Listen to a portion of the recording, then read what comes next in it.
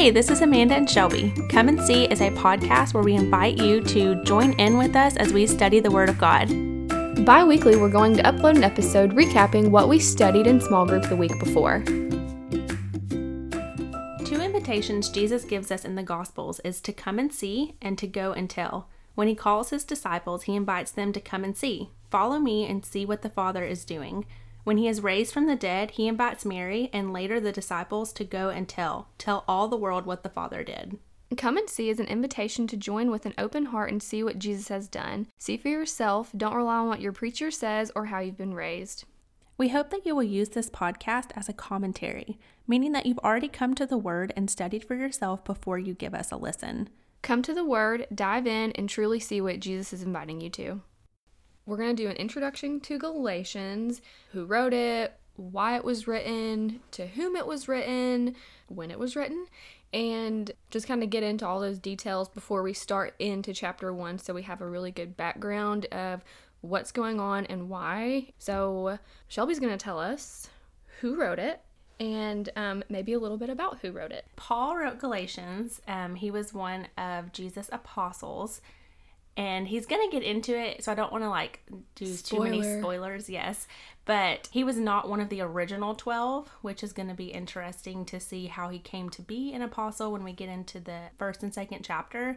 But the timing of it was disputed among scholars. Most agree that it was written sometime between the late 40s and the early 50s. And a lot of people, which is interesting, believe that it was Paul's first letter. So that's just kind of fun. Who was the letter written to? Not a specific church. I thought it was one specific church.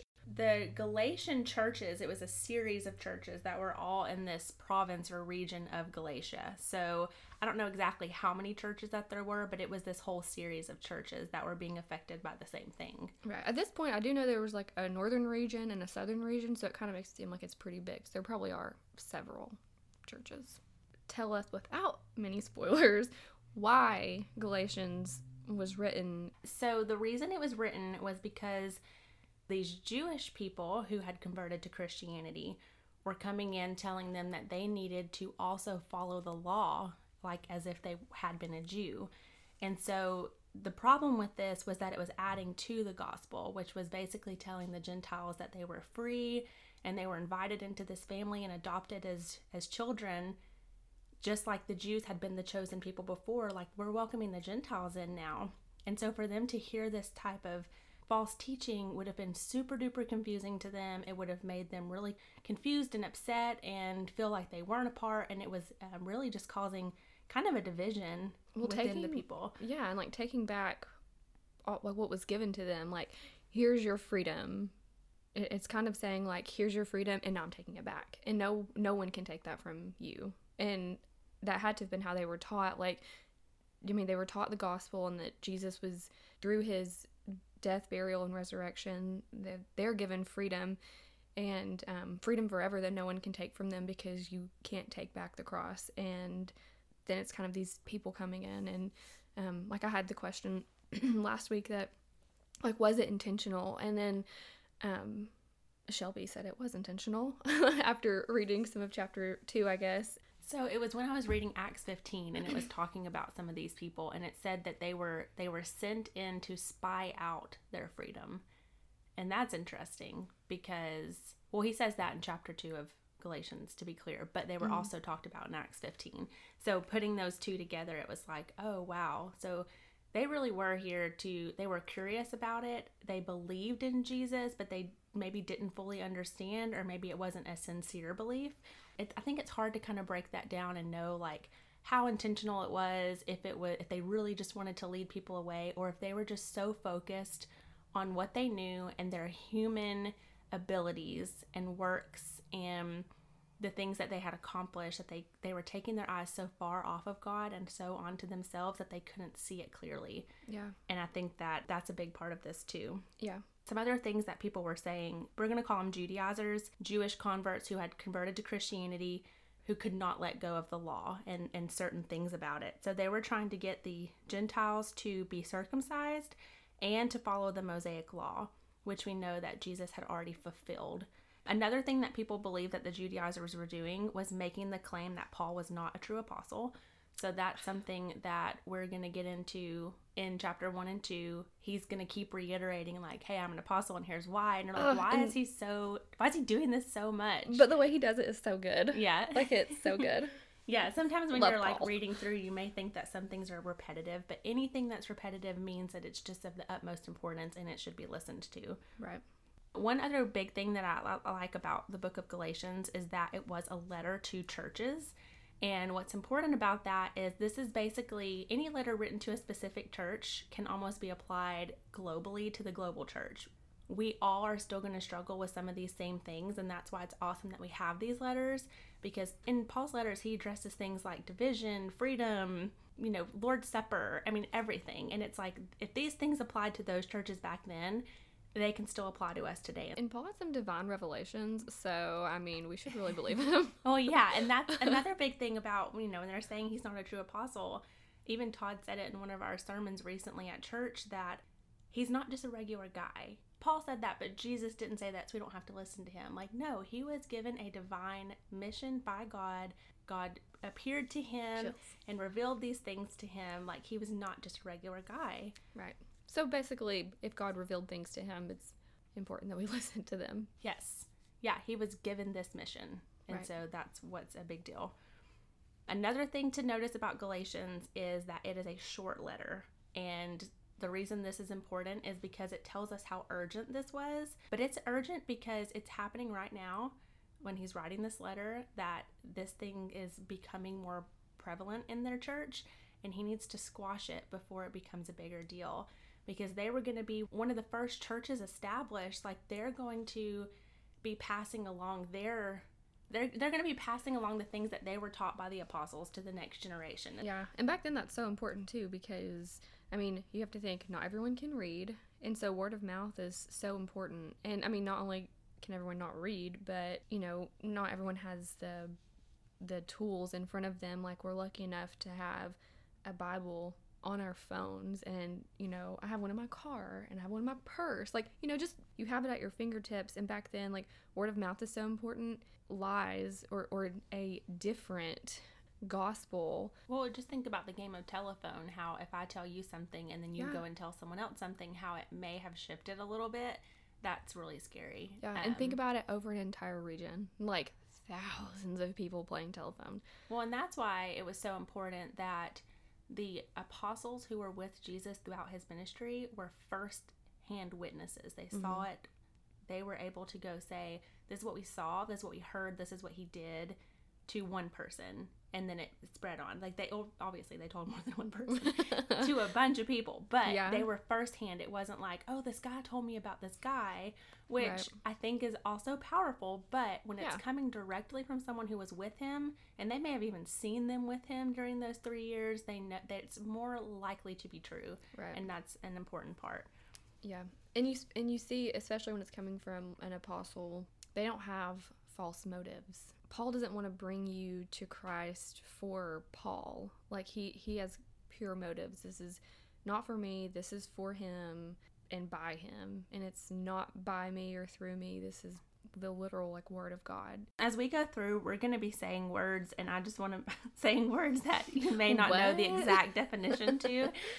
So I just want to make sure that everyone's on the same page into what we're meaning when we say these things. So the first one is, what is the gospel? So the gospel is the good news of redemption, where the Holy Spirit works for our salvation.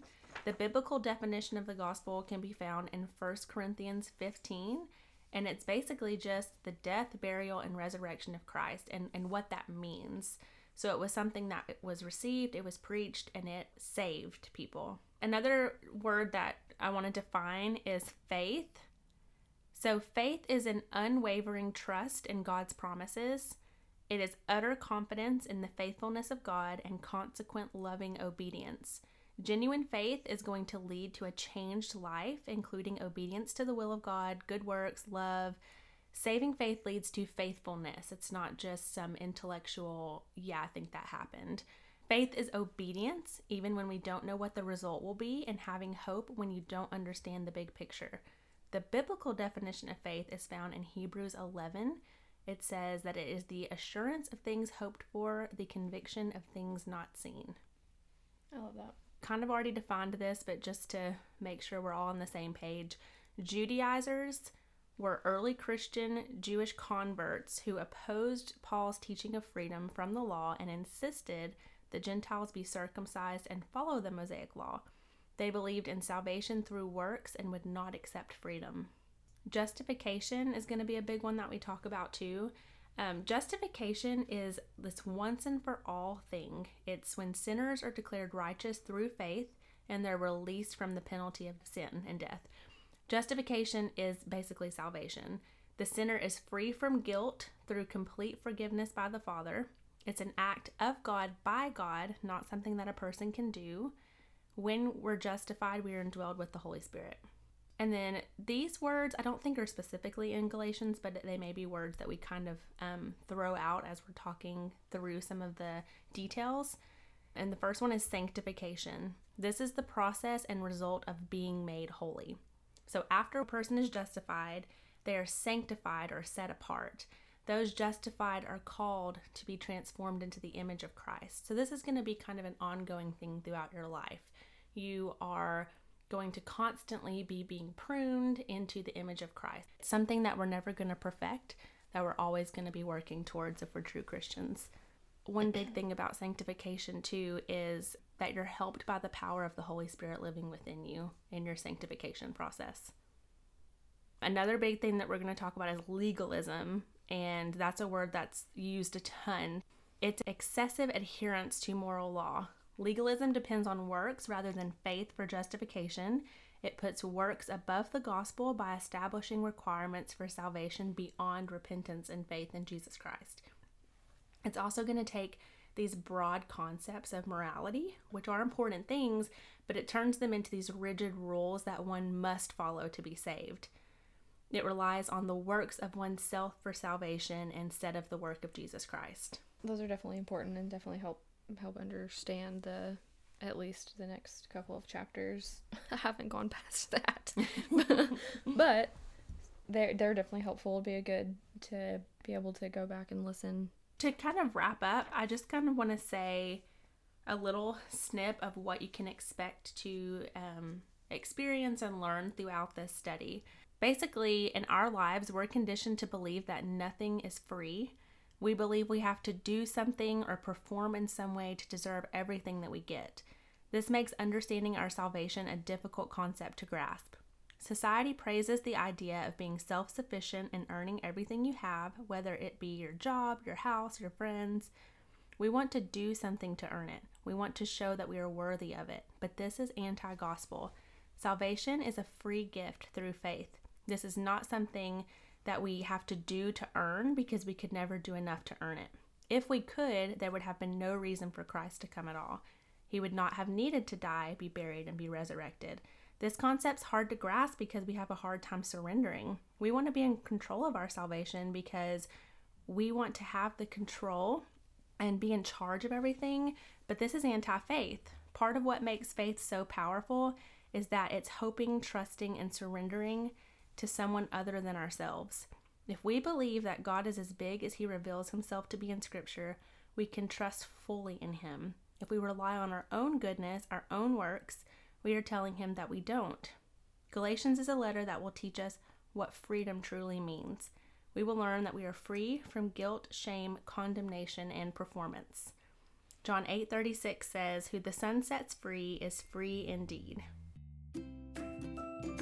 I hope that really helps set the groundwork for what we're going to be talking about in the next few weeks. In 2 weeks, we'll be posting the next episode that will cover Chapter 1. Music is by Scott Holmes.